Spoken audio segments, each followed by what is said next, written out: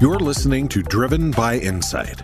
Join Willie Walker, Walker & Dunlop's chairman and CEO, as we bring you fresh perspectives about leadership, business, the economy, and commercial real estate. Willie hosts a diverse network of leaders as they share wisdom that cuts across industry lines. His guests are experts in their fields, from leading economists and CEOs to Harvard and Yale professors, and everything in between. Our one goal is simple: providing you with unique insights, unparalleled data, and real-time market analyses. Thanks, Susan, and good afternoon, everyone. It is a real joy for me to have Ginni Rometty joining me today on the Walker Webcast. I feel like this is one of those classes that somebody who wants to really learn about leadership, and as a leader of a company and privileged to run Walker & Dunlop, having read Ginni's book, there is so much for the two of us to get through in this hour, and I'm certain I'm not going to get to all of my material, but I will try. And as someone who is known for doing my own research on my guests, Ginni, I do feel, knowing how much research you did in your role as CEO of IBM and leading up to that, I felt like I had to do extra homework here to be prepared to have you on. Let me do a quick bio on you, and then we'll dive into the questions that I put together. Virginia Marie Ginni Rometty was chairman, president, CEO of IBM, becoming the company's 9th CEO and first female CEO. Rometty retired from IBM in 2020 after a near 40-year career at Big Blue.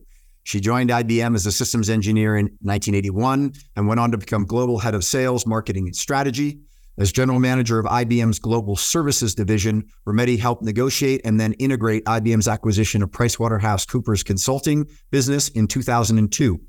During her tenure as CEO, IBM acquired 30 companies for over $8.5 billion and divested around $7 billion of commoditized businesses such as chip manufacturing. Her new book, Good Power, is filled with leadership lessons from Ginni's lifetime of learning, leading, and giving back. She sits on the board of JP Morgan Chase, goes to Broadway shows when she can, and likes to scuba dive. So the first thing, Ginni, is I feel like I need a title for you, because I did an interview of your friend Condoleezza Rice in July in Sun Valley at our summer conference. And I toggled between Madam Secretary and Dr. Rice. And so as I was doing research for you on this, I was sort of like, I need a title for Ginni here so that I'm actually not just calling her Ginni, I'm calling her something similar to one of those titles. No. It's so funny. Willie, first, thank you for having me. And please, it's Ginni. In fact, I even forever, even after I become CEO, my email was just Ginni. And because it's a little bit of an unusual name, and certainly how I spell it, Ginni, it's all everyone has ever called me. So there you go. That's good for us. So pleasure to be here. And to all of your listeners, I cannot believe you have done 160 of these. I mean, that when you talk of preparation, holy cow. So I owe your predecessor, Sam Palmisano, as CEO of IBM, a great thanks for introducing the two of us. Sam's son-in-law, Jack Balaban, works with me at Walker & Dunlop. And when your new book came out, I saw it and I asked Jack whether he could reach out to Sam on my behalf, and Sam introduced the two of us. So I'm deeply appreciative of the introduction. And one of the things you talk about in your book extensively is networks and the people who made your career successful. And I'm extremely thankful that I have the relationship with both Jack and Sam to have been introduced to you. So thanks to the two of them. Your book, as I mentioned, is filled with all of these incredible, what I call life lessons, leadership lessons. I'm going to run through a couple here, and we're going to dive into a number of these during it. But, being in service of others, getting to the aha moment with clients. Barney Sorensen at Marriott once saying to you, be the best IBM you can be. Your husband, Mark, turning to you after he had built a putting range or a putting green in your basement, and you kind of pushing back on why Mark went and did that. And he looked at you and he said, Ginni, you've got to be present to vote. In other words, if you're going to be in New York working, I get to do whatever I want in this home. Make the complex simple and the simple scalable. I stopped on that one, Ginni, for about 10 minutes and ran it through in my mind. Make the complex simple and the simple scalable. And then the final one is a public company, and something that you and I both have both the pleasure and the burden at times of going to investors and analysts and talking to them about what we're up to in running publicly traded companies. The comment you said where once an investor said to you, always run the company for the long-term owner and not the short-term renter. And you and I both have met with plenty of hedge funds that were invested in IBM or Walker and Dunlop as a renter and not a long-term owner. But one of the other things that you say in the book that I kind of went back to throughout reading it was that people don't necessarily remember what you say or how you say it, but how you made them feel. And it made me think back on all the Walker webcasts I've done and the fact that I try and bring information and questions that get really good information out to the people who listen to the Walker webcast. But I've never thought about it in the sense of how should people feel when they get done with listening to this hour? And so my question to you, given we're going to talk about your book and your career, how should people feel after they listen to our discussion? Well, first, I mean, Willie, you obviously did your homework. So I am really very humbled by that you would take all that time. And the points that you remembered make me feel good, and how I would like anyone listening, because an hour of time is a lot of time, back to one of those lessons. If people give you their time, you got to give them something in return. So I would hope people feel inspired to keep working on something hard, even though it's really hard, and that, that they can do it. If after they've listened to this, that they're like, yeah, I can about do anything I want to do and get it done, that they have the power to do it. And I will put a footnote. I hope that they feel, because really one of the biggest things I wanted to get across in the book was that how you do what you do may be just as important as what you do. And I think that's something pretty much lost in the world of leadership right now. That touches on a point that you make throughout the book, which is that nobody can define who you are. You need to define who you are and live to who you are. I think a lot of that sort of comes out of the traumatic experience that you identify in the book of your father leaving your family when you were 16 years old. Talk for a moment about that trauma and then how you and your siblings and your mom kind of worked through that and worked out of that. But more of it is the enduring qualities that it gave to you from a leadership and from a personal sort of, I guess, ethos of the way that you live life. Yeah, it was hard to write a book and talk personal. And so you've done a lot of these interviews, and you probably see a range of people who want to talk about personal things or don't. And I probably spent a lifetime not talking about them. But the book starts on a point, which is not to make anyone feel sorry for me and not that I'm a victim. Quite the contrary. I start the book talking about I happened to witness, and my father did not know I was standing there. And I witnessed everything he said to my mother. And that day, which is a culmination of obviously years of things that had happened, he stood there in the garage and said to my mom, I really don't care what happens to you. I don't care what happens to any of you. I had 3 siblings. He told my mother she could work in the street for all he cared. And that would be the last I would see. And he would turn and leave. And this is not about like sort of victimize or making my father a horrible person. I really start there to celebrate my mom, to your point. So what did I learn? Because what my mother had to do, she was 34. She has no money, no home. She's got 4 little children. She has not had an education past high school and no job. And so she had to find a way. We had to go on food stamps, welfare. We were going to lose our house. She had to find a way to keep us in school even. And so, got a little bit of education, got a little hourly job at night, a little more, a little better job, finally a job in the daytime, etc. And sort of fast forward all of that. I think something that is at the root of me and for people to take away is that only you get to define who you are. Like my dad, she wasn't going to let him define her as a loser, as a divorcee. Not that was bad in that day though, right? This is now in the 70s. She wasn't going to let him define her as all these negative things. And it really, my mom never said it, but each one, and I always say like, I'm the underachiever of the group. My other 3 brothers and sisters are very successful. Like my mother will go, I really don't know how this happened. And it is really her because she never said it. We just witnessed this idea that, hey, don't let someone define you. You define yourself. And one other, if I can, just a real quick point of that.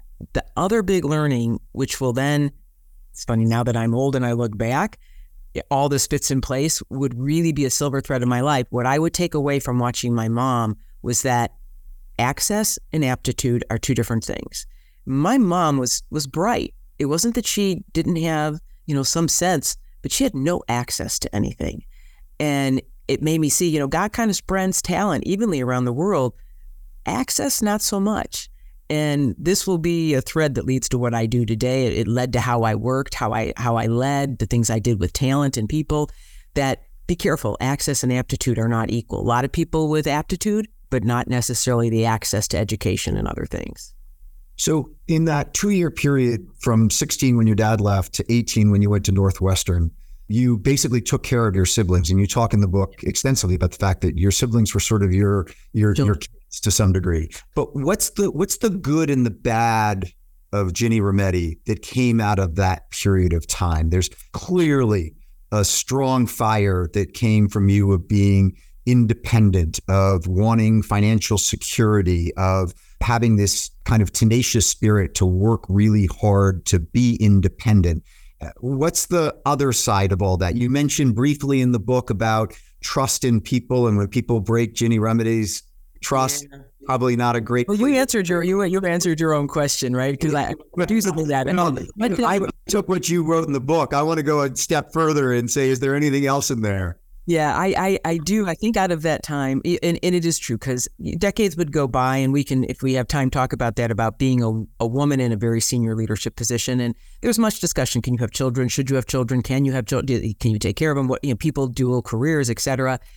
And I actually end up spending some time in the book talking about that, because it's a topic people always ask about. And they actually make some wrong conclusions about, well, gee, the only reason Mark and I've been married 45 years almost, don't have children are because that's what she had to sacrifice to be able to do what she did. And the truth of the matter is, it was a conscious decision that we didn't, because I know plenty of women in my spot, men, great men too, that all have happy families and children or have raised them themselves. And so I don't feel this is a binary decision. But in that time, what I did feel, my mother always says, I know one of the reasons you don't have children are you've raised yours already. You feel like you've raised your children. So I don't feel it's a bad thing that came out of it. I feel it is a feeling that I did have. But what also came out of it, and it can drive people crazy. I mean, that hard work can be a plus and it can be a minus, right? You're very driven. And that's only because you've been driven to have to take care of yourself and realize that you always have to be independent. So that has both a silver lining and an underbelly to it, that idea. And your comment about loyalty. To me, I have great empathy for people, but once someone, it's really hard for me once they've broken that trust to earn it back. And that's probably a manifestation of that time. But I'm very aware of it. So it has to be a big thing now. I have to be careful, not little things, big things that I bring that in. So you talk about access and access to opportunity, access to education. You were a great student. You didn't do your homework, as you said, was your hobby. You got into Northwestern. And you went to Northwestern on a 75% scholarship, and you had to work really hard to find the other 25%. And you talk in quite detail about how you went around. I mean, you almost did bake sales to send Ginni to Northwestern to try and pay you that extra 25%. And my question was, what was it that, you were the first to go to college out of, I believe, maybe you were the second in your broader family, but you were the first out of clearly your siblings and your parents. What was it that made you strive to go to Northwestern rather than, if you will, and I'm not trying to just go to the University of Illinois, that wouldn't have been the financial burden that it was. What was it that said to you, I really need to strive to go to Northwestern? Yeah, so this is interesting. And again, I think about when I do these podcasts, like, what can I say that's going to help? Not just people, isn't she? That's an interesting story, but like, can they take away from it? And at the time, very different than today, I applied to 2 schools, University of Illinois and Northwestern. I couldn't afford to apply to any more. And I sort of knew, okay, I think I can get into a state school, University of Illinois, and then I'll do this stretch school. But to me, the lesson to learn on that, and why only 2, Northwestern admitted people and it was purely on your academics. And then they provided needs-based financing, need-based tuition assistance. And so that is, to me, a really important point in today's world, where all the debate is about affirmative action or the Supreme Court ruling. And what do people make? Does that sort of strike all this down? I come from a time when there were not women and underrepresented minorities in many positions or schools. And schools did something to try to level a playing field. Because that's what I think of as affirmative action, is trying to say, you and I don't have exactly the same starting point. And can I at least do something to give us the same starting point? And then we go from there. And it's, to this day, I'm vice chair at Northwestern now, still based on, if you can get in on your credentials, we will help you find a way. So for me, part of that was scholarships, loans, et cetera, that you just say. But the bigger takeaway was, I knew it was a better school, And I knew that if I could, well, no offense to anybody who's went to University of Illinois, it has done very well over the decades too. But I knew that if I could get in, that between me and we would find a way to be able to afford to be able to be there. But I think the broader point is around, what that does as all of people listening, you running businesses, to not give up on things, about giving people a fair starting point. Because, another thing I learned is where you start, like my case, shouldn't determine where you end, right? And so what can we do to compensate different starting points? So you were literally quarter poor. Yeah. Western. I as I was putting together the script, I said, that's kind of a cool term. She was quarter poor. You were down to your last quarter. And you talked in the book about the fact that you had one quarter left. And all of a sudden, someone mentioned to you to apply for a GM scholarship, and you got that GM scholarship, which obviously changed the next 2 years of your life at Northwestern as it relates to having a GM scholarship, having summer internships at GM. And back to your loyalty point, Ginni, when you had offers to go work for Hewlett Packard and a bunch of West Coast technology firms, which is as an engineer where you wanted to go, you decided to go to GM out of that loyalty for them giving you that scholarship. Yeah. And I think this is actually an important point still. It's not blind loyalty, right? I do think they had obviously paid my tuition then for 2 years and salaried me in a job and gave me a job with tenure, no strings attached. Now, you see very little scholarships like that today from anyone, but in that day, it's what they did. I mean, talk about sort of a guardian angel idea and it was a professor who said to me, look, I know you've got a lot of loans, you have this aid, here, go. They're going to pick one kid from each school, go interview for this. But it taught me, obviously, there is a bit about loyalty. I feel when someone invests a lot in you, you want to do something in return for them. And they did. I at least owed them a chance. But I think the more valuable lesson I then got when I went to work for GM, which I think of anybody listening at different points in their career, I said I was lucky at an early age. I really saw the difference between a job and a career.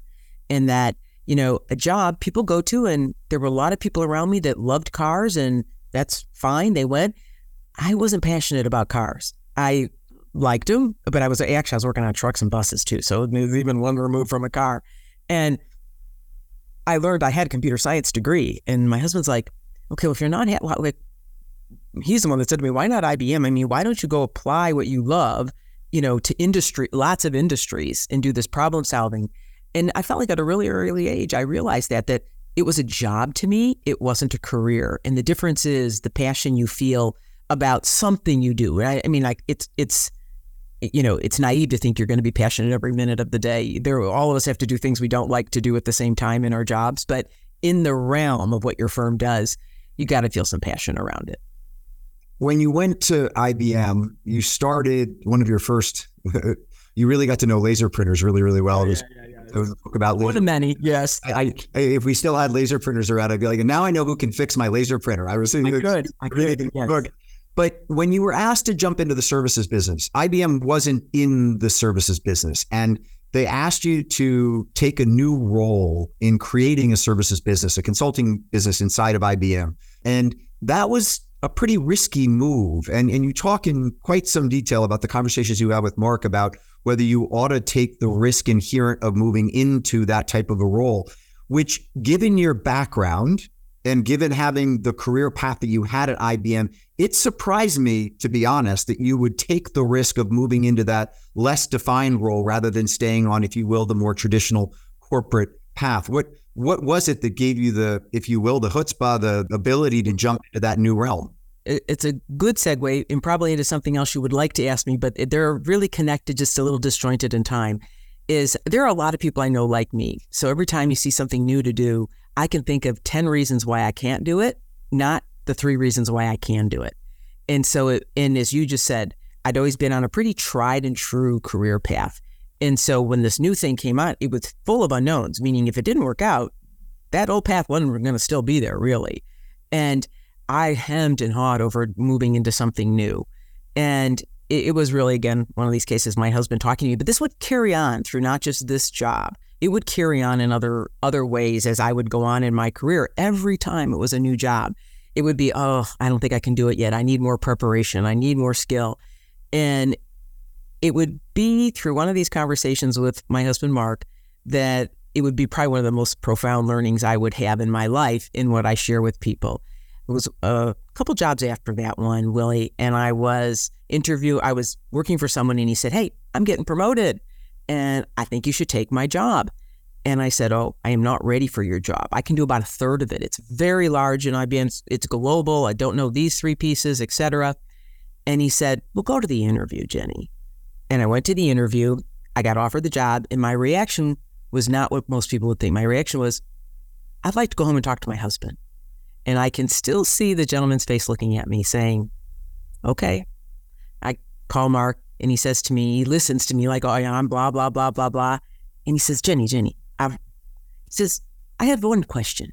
Do you think a man would have answered the question that way if offered the job?" I said, no. Now, I tell that story not because it was a gender story, really. What Mark was saying to me was, I've seen this movie many times now with you, and you're very nervous, but then in 6 months, you're going to have it done, knocked down, ready to go to the next thing. He's like, why do you do this over and over? And it crystallized, it's almost an alternate name of the book, which was Growth and Comfort Will Never Coexist. Right.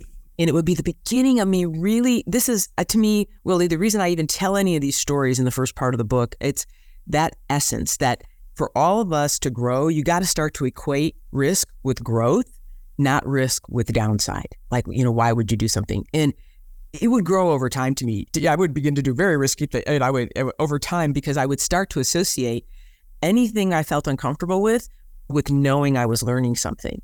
And that's a very freeing feeling when you like, no, I got to do something I don't know, because God, I'm going to actually, on the other side, painful in the middle, but the other side, I'm going to come out with like some other skill I don't have today. That's really good. And so that idea of growth and comfort never coexist, I would find to be true for a person. I would find it to be true for IBM, a company. I would find it to be true for a country. And it's kind of at my heart of who I am. And there's a conversation, even my sister I was talking to this weekend, and she said, my brother said to her, "Do you not remember what your sister always says? Growth and comfort never coexist." It's one of those. And so to me, if people probably forget anything else of our webcast, maybe that will help them reframe risk and reframe how they look at taking some chances.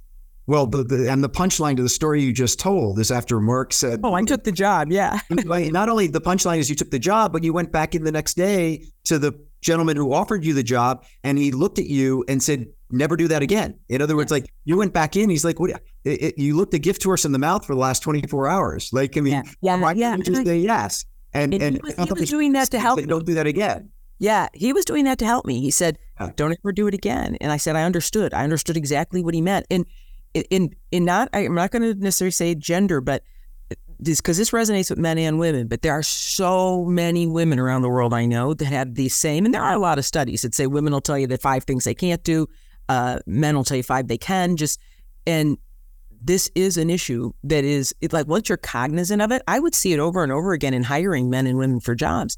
I would see the discussions would be about what a woman hasn't done yet the experience, the man hasn't done it yet either. I mean, so I would see this kind of unconsciousness come through in so many different ways in the years to come. I had Julia Borston from CNBC, the webcast, 6 months ago, and she has a book, When Women Lead. And one of the most impactful kind of data points out of that book that I read was that men are far more successful in getting Series A venture funding than women, because not that men will BS, but men tend to look at the future and dream about the future, whereas women are much more practical about what their existing skills are. So when they go to pitch a business to a VC firm, women will tell the VC firm, "This is what we do today." And a man will show up and he'll say, "No, but this is what we're going to do tomorrow." And Series A funding goes to the vision for tomorrow, not the here and the now. And then when you get into later rounds of venture funding, women are equally as capable at raising Series B, C, D, and E, because it's actually on the performance of the company, not necessarily on the vision. And I thought that, back to your point about women and men in interviews, that is a really important point to keep in mind. Yeah, it is so interesting. I would have to say to the team all the time, why do we talk about a woman? The questions are on experience and the man is on his potential, right? Which is exactly the story you just said. And it's a good learning to take away, that you just have to be conscious of it, right? Right. So the day you were named CEO of IBM, Sam had told you a couple of days before there was some media work to do on the press release and you couldn't tell anyone but Mark. And then the day that it comes out and you sit there, you watch CNBC, you see where all the analysts are saying, this is going to be her tenure. What can we expect from her, et cetera, et cetera. And then you went back to your office and you picked up the phone and you called the 20 people who had made you getting to that job possible, which I find to be it's just an incredible anecdote about you and what makes you what you are, but then also stopping and thanking all of those 20 people. One of those people that you called, Ginni, was Pat O'Brien. And Pat O'Brien was one of your early manager leaders at IBM who you worked with. And in the book, you tell an anecdote about a discussion you had with Pat about appearance. And if you could give a synopsis of that discussion as it relates to appearance. And the real question I have for you is this. You mentioned in the book that this anecdote or this conversation really can't happen in corporate America today. It could happen back in the 1980s when you and Pat had the conversation. It can't really happen today. And my question to you is that a good thing? Or do we miss the candor and the coaching that Pat showed to you because we have to be, if you will, more politically correct about what we talk about in corporate world? Yeah. Well, look, I'll tell the story, and the answer, of course, is going to be a little bit of both of what you just asked me, Willie. Not as a cop-out, but a little bit of both. So the conversation Willie's referring to and why I chose to share it was Pat talked to me about my weight. And for most of my life, I have struggled with my weight, up and down.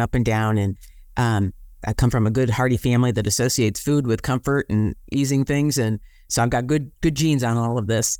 And so at one time I was probably a good, oh my goodness gracious, maybe 75 pounds more than I am now. And he said to me, Ginni, I just want you to look around and look at all these other people running these companies. They don't look like that. And he said, I just really am afraid for you that that's going to be a problem, right? And he was very nervous about this conversation, right? And at first I'm like, what are you trying to say? Because he's like, look at the differences. I'm like, are you talking about my weight? Are you talking about, what are you trying to say? And he said, look, he really was trying to say to me, I can't help what other people think. And I'm just telling you, I hate to see something in your way. So many people, it's funny, Willie, you bring it up, because when I've done media interviews, it's the story of the few handful that people always go to, it is one of the stories. And they really want to make it a bad thing about Pat. And I say, wait, before you conclude a bad thing about this man, he was my greatest supporter. I said, everything has a context. And in this world, you want to turn everything into a soundbite that has no context around it. And that context was a man who'd already taught me how to lead with great values. It's the same man who, when I had someone working for me telling very off-color jokes, but the top performer, and people were starting to kind of complain about it, Pat said to me, oh, this is clear what you should do. I'm a new manager. He says, this is clear. He said, you tell him one time, it stops immediately, or you fire him. I don't care how good he is. And it was those kinds of things he taught me, which was how to lead with the values and the big arc of, and these would be to me the most valuable lessons I would learn about. If really hard decisions are made based on values, they become really easy. And so that same person is who said that to me, right? And so I knew he meant it out of goodness, and he did it the best way. I talk about having like a velvet hammer on things. He did it his best way, as awkward as that was for him to do. He was trying to be helpful to me. Now, so that's why I say, is it good or bad in today's world? People would shudder to talk about that today.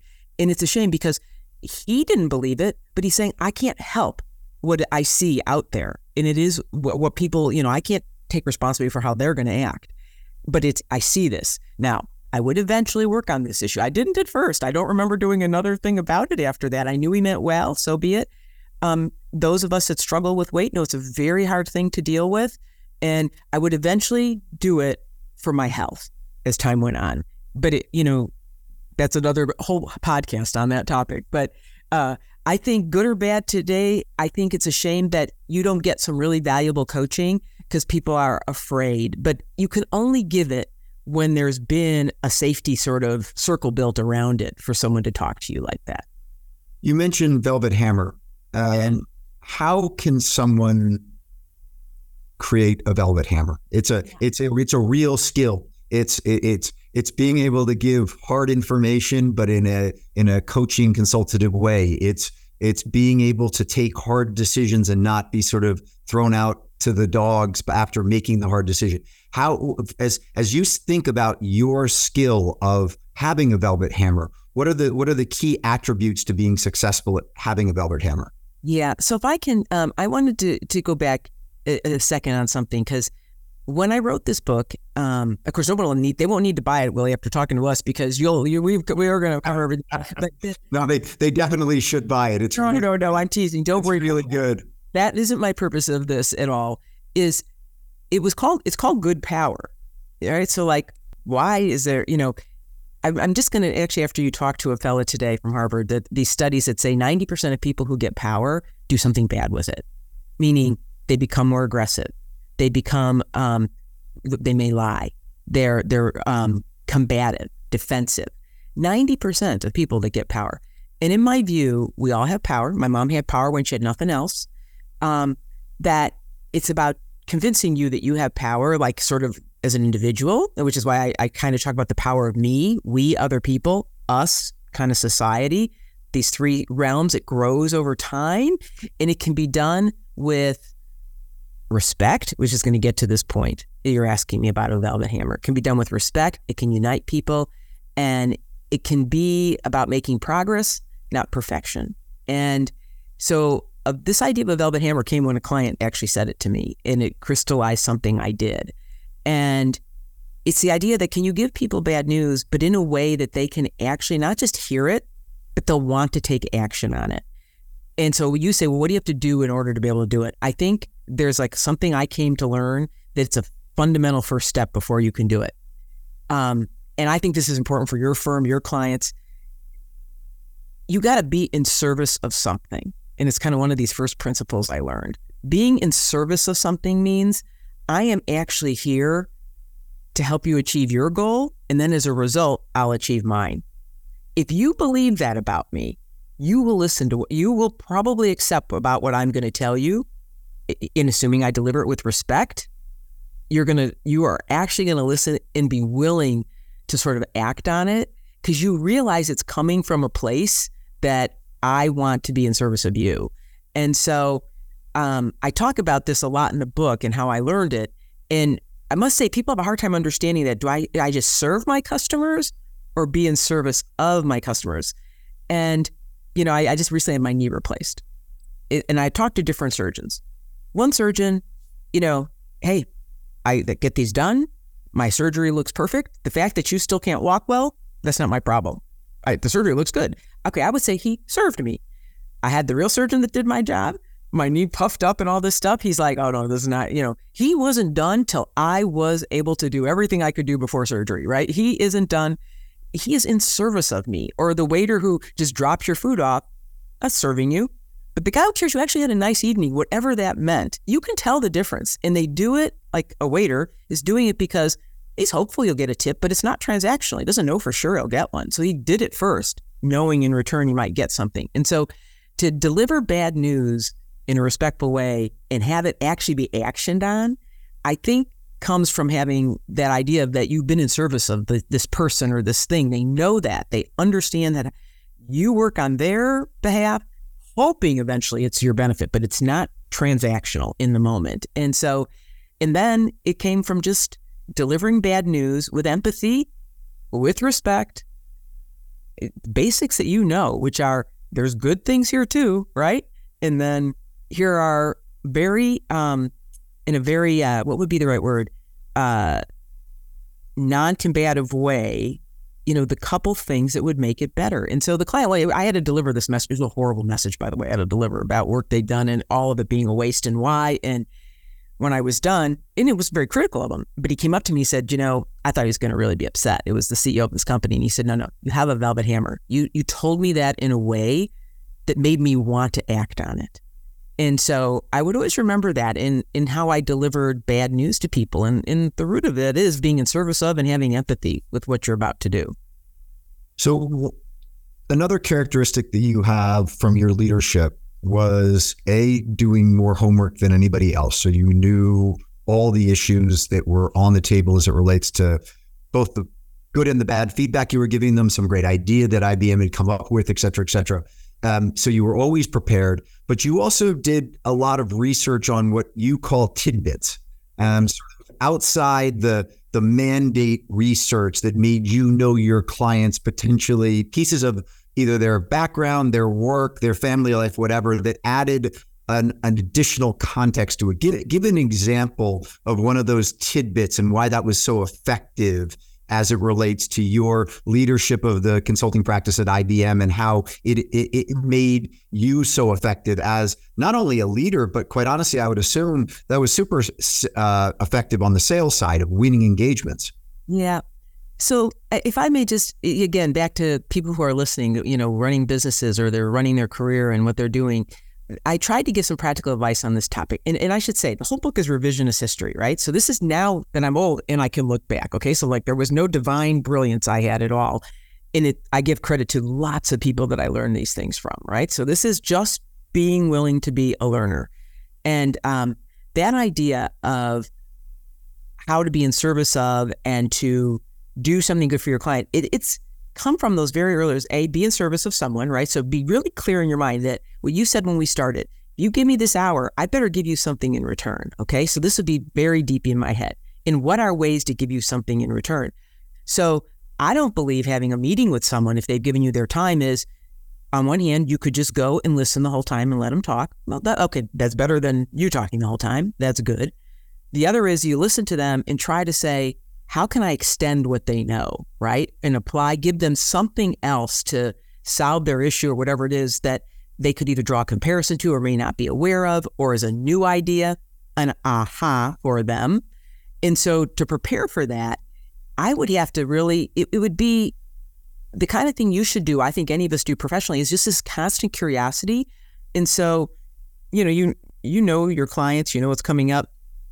Things I read, I'm like, that's an interesting idea for somebody, right? Jot that down. For this client A, client B, or like, yeah, you know what? I can see how those three examples I've seen at one great client do could apply into another place. And it gets down to the root of, are you constantly both listening and wanting to learn and asking questions? I know that is so basic, but people do not listen with an intent to learn very often.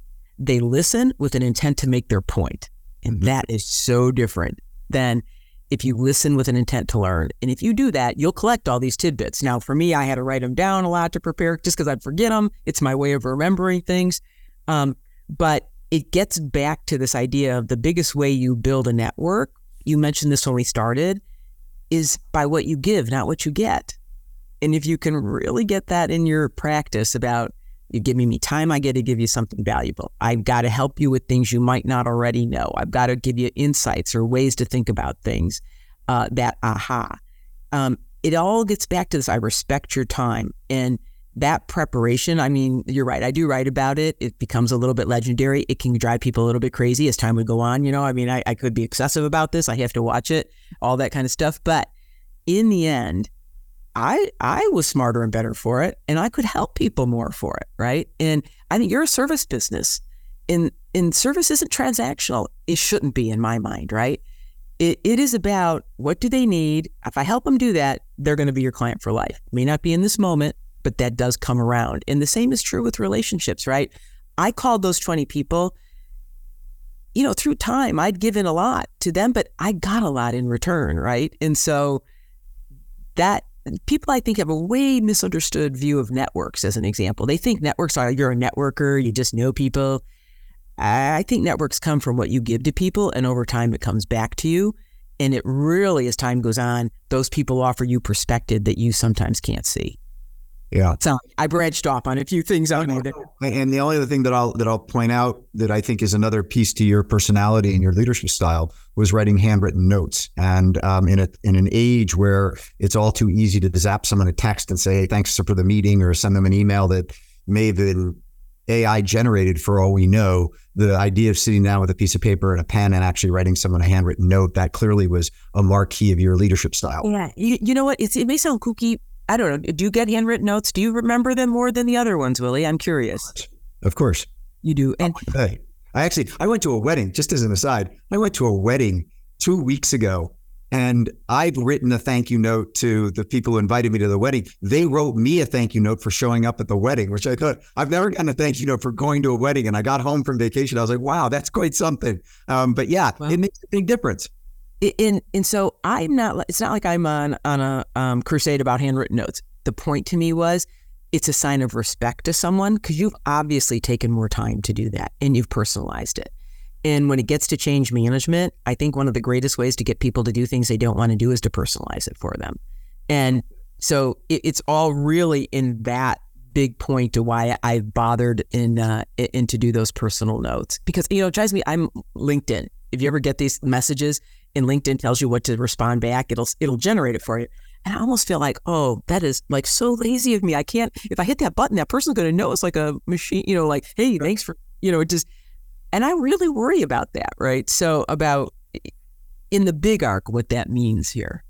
So let's take that as a segue into AI, because that's kind of a perfect segue into AI, because you talk a lot in the book, Ginni, about trust and how the whole PRISM issue and the work that you did and had the general counsel at IBM write the letter, which to this day is one of the most straightforward, transparent statements by a U.S. technology company or a global technology company as it relates to what you will and won't do as it relates to people's data, as it relates to requests by the federal government for access to that data, and what IBM would do in response to a federal government inquiry for people's individual data. But I think AI scares a lot of people today. The implications of it are both exciting from an R&D standpoint. At our summer conference, talked extensively about the work that DeepMind has been doing on AlphaGo, AlphaFold, and AlphaZero, and what that's done on the AlphaFold to allow us to get incredible insight into proteins that has been released to all medical research facilities as well as drug manufacturers. And now that we have the sequencing of all the proteins out there, just how that will accelerate the medical research and the development of drugs and things of that nature. That's an incredibly huge benefit to humanity and to us and to our life and potentially for how long you and I live. On the flip side of it all, there's, to your point, of 90% of people who get power abuse that power in some way. We all feel that AI might get some power over us that's unleashed and we'll never be able to reel it back in.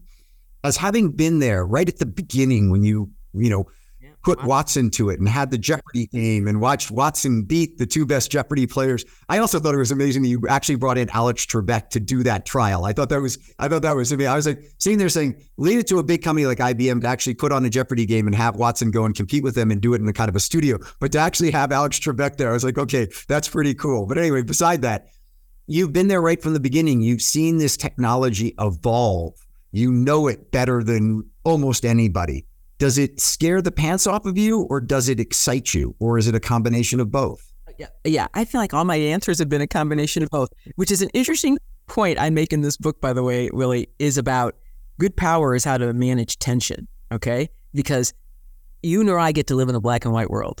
And this is one of the things I used to always say, the media that I hated. I would say, look, I got it. You want to write in black and white. It's not the world I get to live in. I have to live. It's a gray world here of everything. And so this is another one of those questions like that. And I was just with a big healthcare group on Sunday night. Well, I won't say, but you would all know them, world renowned. And so talking about AI, you're right. I was there in the beginning. And so what are my most important lessons that are true then? And I told these guys it's true today.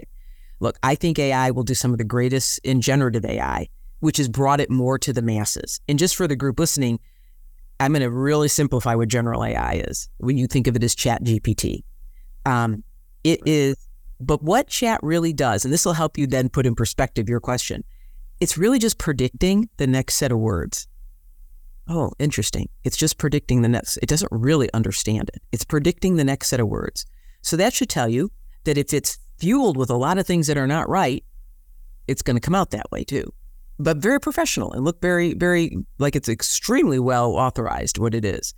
And so knowing that that's what the technology does, on one hand, I can still see great opportunity like I did before, right? To get certain types of healthcare to people who never could get it before. You're going to be able to take mundane things people have to do to synthesize information, get it done really fast, et cetera. So all the positives you read. But the negatives will be bigger and faster that come with it. And so to me, this is what's different right now in this point in time. So I would say to people, what's different now, I am even more excited. McKinsey will say it's $16 trillion of productivity by 2030 is one of the studies most repeated. But this will not be about the technology. What we now face is going to be about people and trust in this technology, whether we ever see the good or we only see the bad side come out of it. Like we have an election coming up. Do you not think the countries that I could name are not funneling tons of bad information in there now because it learns from what's out in the big wild, okay, about what's going to happen with elections? And this will be our first test, by the way, of bad things happening. I think one of the big ones will be on the election scale. So I would say to you, so anybody out there, think of it when you think about these technologies, think about people and trust. On the people side, what I witnessed, specifically when you want to now use this in a really professional arena, is that if people don't understand the technology, they won't trust it and they won't use it. They'll fear it. In fact, Kissinger in his AI book says, things we don't understand, we revolt or fear. And as you know, it is not explainable too well right now. And why does it come up with the answers it comes up with to the normal person like you and I? So what I witnessed in healthcare a decade ago is still true. Why did doctors push it away? Because their first question was, well, why? Why did it come up with this? Or even if it was more right than a doctor, if it's not 100%, people are like, whoa, I can't trust this now. It's a very interesting behavioral difference. So my view on to see good things, we should apply it in lots of what I would call low risk areas. In higher risk areas, when it comes to your health, the election, financial fraud, I think now we got to fix what we did last time and put things like liability responsibility on everyone who puts the stuff out there. We don't have that on the internet right now. We knew social media could have some downsides to it, but they kind of have a get out of free jail card on how the laws are currently written. So going forward, we would do it different. So I think great things, but I think we can clearly go faster on the bad things as well, which is why I write all about, hey, look, good stewardship is just managing the positive and the negative at the same time. Don't just go work on the positives and forget these negatives. And don't just dwell on the negatives, which is why, to me, this is not about rhetoric and people saying, oh, stop that. You can't stop the technology. So now what can you do? As a company, everybody listening, people using it, focus on how to get people to trust it. Focus on how to train it with data you trust. You can take these models and don't just use the big one everyone uses. You can take one, a large language model, and you can train it with your data. You can audit yourself. You can be sure it's free of bias. You can keep checking it. And in which case, it's going to do great things. It's going to make customer service people perform better. It's going to help HR, all these things. But I would do everything through the lens of trust and changing how people work. The other big thing I learned is if you just try to drop this stuff into how you currently run your business, I think it's going to be a mess. I watched it be a complete mess. People go, hey, I work hard already. You're going to just dump this on top of what I do? Instead, you got to rethink how they do their work, train them to do new things. I could go on forever on this. So the takeaway, though, is people in trust are what we should focus on. The technology is going to continue to evolve and it'll be very useful. But where we end with having people reimagine their work and then trust these outcomes will determine where we end with this technology. I think it's really interesting, your comment there as it relates to sort of auditing the use of it. In the book, you talk about your efforts at IBM as it relates to diversity, inclusion, and equal pay. And one of the things that I thought was so interesting was just the way that you tasked your managers with going in and auditing their own group. I mean, it's like you can do things at a corporate level and in a company like IBM, which I can't even imagine what it's like to try and manage an organization that's that big and that complex. But when you get to certain scale, there's sort of like, well, we're just going to do this on a corporate level, but you don't drop it down. And what was very evident in your talking about that was you said to managers and groups, go through and do an audit and look at all the women and look at all the men in your group. And if there is pay disparity, fix it. But this isn't like, we're for promoting women. It's like, go down to the actual numbers in your P&L on an annual basis, look at what you pay women, look at what you pay men. And if they aren't getting equal pay, you need to make the adjustment. And I thought it was just people talk platitudes, but you actually brought it down to the action item that actually got you there at IBM. Yeah, that is just a general point that I learned from a lot of great people, meaning, if you really have values and you believe them, you take action, you don't just talk. Your actions speak for your words more than your words do. Yeah. On cloud, Ginni, you talk extensively about the head start that Amazon and Microsoft had on IBM and getting into cloud. You got into cloud, you invested in cloud, and then you created what you deemed the hybrid cloud strategy, and you bought Red Hat, the largest acquisition that IBM had ever done. I think it was $36 billion you paid for Red Hat.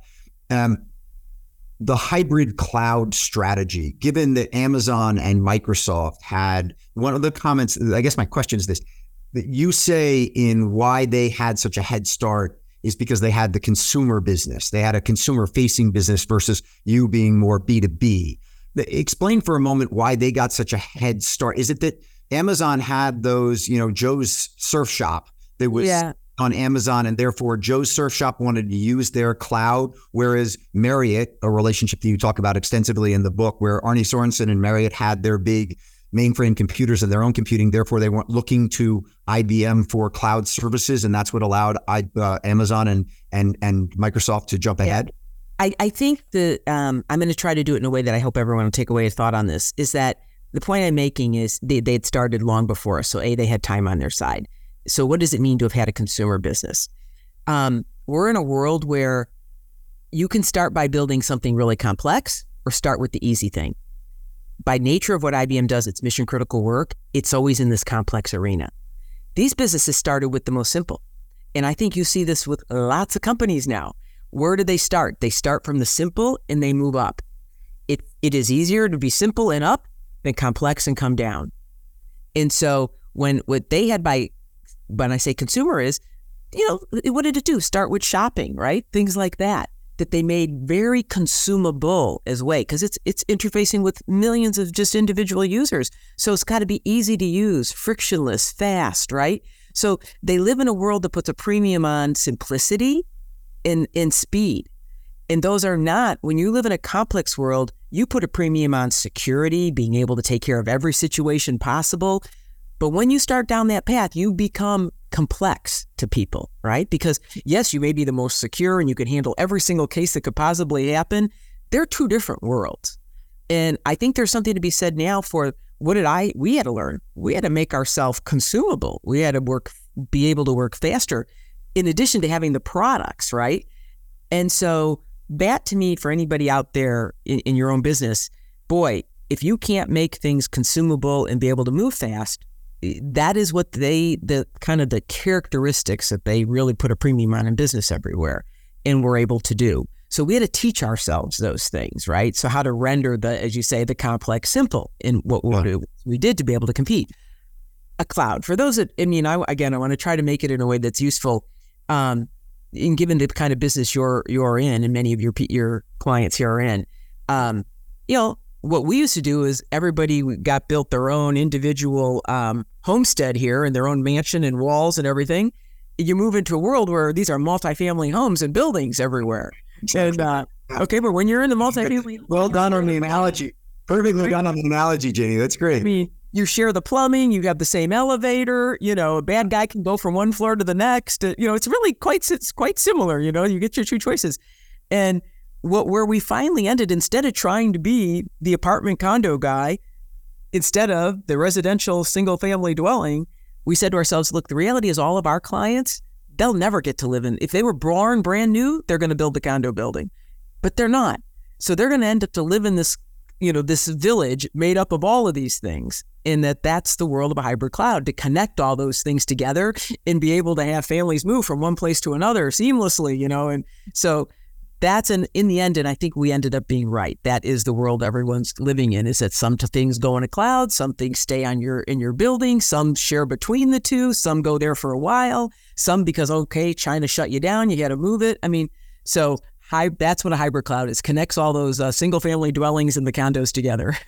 We're one of the hottest spaces in the housing market is build for rent. So you're living in a detached single family home, but you're actually renting it. So exactly what you're talking, goes straight to where we are today, which is that BFR is a really hot space in the real estate industry. A couple other things before we wrap this up. When you became CEO of IBM, you became the 19th female CEO of a Fortune 500 company. Today, there are over 50. So in the last 12 years, we've made great progress as it relates to women in leadership positions of Fortune 500 companies. Do you think there's momentum that keeps moving, Ginni, in the proper direction? It had sort of stayed static for quite some time in that sort of low teens, and it seems like right now we've had a real surge. Do you think that has to do with something that is materially changed in the way that corporate ranks are being populated by women and women being given the opportunity? Or do you think this might be just an anomaly now where we kind of spike up and then revert back to a lower number? Yeah, look, even when you say the numbers you said, it's hardly a spike after all that. No. Period. It's a teeny number, right? And so, yes, it's progress. So I'm a big fan of celebrating some progress. It's not perfection. I do worry with just the sentiment out there today that anything to kind of take any underrepresented group and try to give them the same starting line is frowned upon or looked at as being, that's not fair to do. And that is my bigger worry, right? Because, and whether that's women or whether that is Blacks in different positions or Hispanics or other underrepresented groups, I feel the same about the answer overall. And Willie, if I can, in our last minute, it's why this big arc, again, the book talks a lot about, the power you have as an individual when you transition to running and caring about other people, but then realize you do have the power to make sort of institutional change on a broad basis. You may not feel it, but you do. And to me, one of the biggest things right now in the world is that more people need a better opportunity. And it's a little bit, whether it's women to be CEOs or just generally speaking in the population, I think one of the biggest sort of things I fear for democracy is not enough people feel they have a better future, whether it's women or other groups. And this is why I do a lot of work right now, if you let me end on this point, that the work I do today is from something I learned through all my 40 years and back to my mom about access and access and aptitude are not equal, meaning a lot of smart people out there, but they may not all have access to these great things. And if you don't think you have a better future or your kids aren't going to have a better job, then you start to say, hey, let's vote on something else, or let's have a riot, let's storm this, let's do that. You look for a different system. And so the answer to that question and others to me lies in the work all of us can do is to give more people good opportunities right now. And how I've manifested that is something I learned about hiring people for skills, not just their degrees. And if you do that, you will end up working with many underrepresented groups, because a fact I learned, which I had no idea until I stumbled into it, 65% of Americans do not have a college degree. 80% of Black Americans do not have a college degree. And I could quote the same numbers in every developed country in the world. And yet all of our companies, maybe your company, I don't know, mine, 100% of our good jobs require a college degree. But we don't have the time. My experience taught me that wasn't true, that to get started, I'll bet 50% of my jobs, and that's what it turned out. We went through a decade-long piece of work recredentializing jobs and getting people to understand that this wasn't lowering the bar. This was just recognizing people at different starting points. When we started hiring people with just an associate degree from a high school and a community college in an underrepresented area, they turned out to be as productive, same results. They were more loyal, more retentive. 75% did go on to get degrees, just didn't have the money to do it to start. And I got a more inclusive workforce out of it. So if anything I could also leave people with, back to your question, yes, women, but all underrepresented groups, is this idea that one of the biggest structural barriers is that we all require college degrees for our good jobs. And I bet if you rewrote the job based on a skill, not just a degree, you would be surprised how many people qualify to get started. And so that's what I do now. It's called Skills First is a movement. Some friends and I have created a group called OneTen, 1 million Black employees without 4-year degrees into middle class jobs, upwardly mobile, whether it's Delta and Ed Bastian taking off the requirement for pilots to have a 4-year degree, get 1,000 applicants the next day. They get it through other training in other ways. Cleveland Clinic in Cleveland, almost all jobs other than a doctor now don't require a college degree to start. And we need caregivers. It's amazing to see the people in this country that have skill if given a chance. And then it changes your whole culture for everybody to be around promoting them and advancing them on skills, not just these sometimes false indicators. And before I'll end, I'll say, really, I'm not against college. I am vice chair at a university. It is, again, if people, you're think college isn't worth it. No. Well, the money on some colleges are not worth it. Okay. But the world of AI moving into, you and me and everybody are going to have retraining ourselves every 3 years. So we better kind of get used to this idea of a skills first world, because to me, it'll be one of the greatest implications of AI is that education will no longer be once and done. Sorry, I had to get that in. It's great. My final question to you is this. You've spoken in front of huge audiences. You've been on national television more times than you could possibly remember. What makes you most nervous? Presenting in front of a group of several thousand people, going on live national television, or teeing off at the first green at Augusta National? Golfing for sure. Others you can improve. I asked Condoleezza the exact same question because she's had the exact same types of experiences, and she said, no doubt, teeing off at the first at Augusta National. Isn't it the truth? The other two, preparation can make you better. Yeah. Preparation has not made me better, no matter how hard I've tried. She said the first time she ever teed off, it was the most nerve-wracking moment she's ever had. And she literally said, I don't even remember where the ball landed. And what I do know is it got in the air, and I was very thankful that it did. So anyway. No doubt about that. No doubt. That's great. Well, I thank you so much for your time. And your book is absolutely fantastic. And it's been a real pleasure and an honor to have you on. My pleasure. Thank you for doing this. And I hope your listeners got something of value for the hour they gave us. I'm sure they did. Thanks again, Ginni. Thanks, everyone. Have a great day.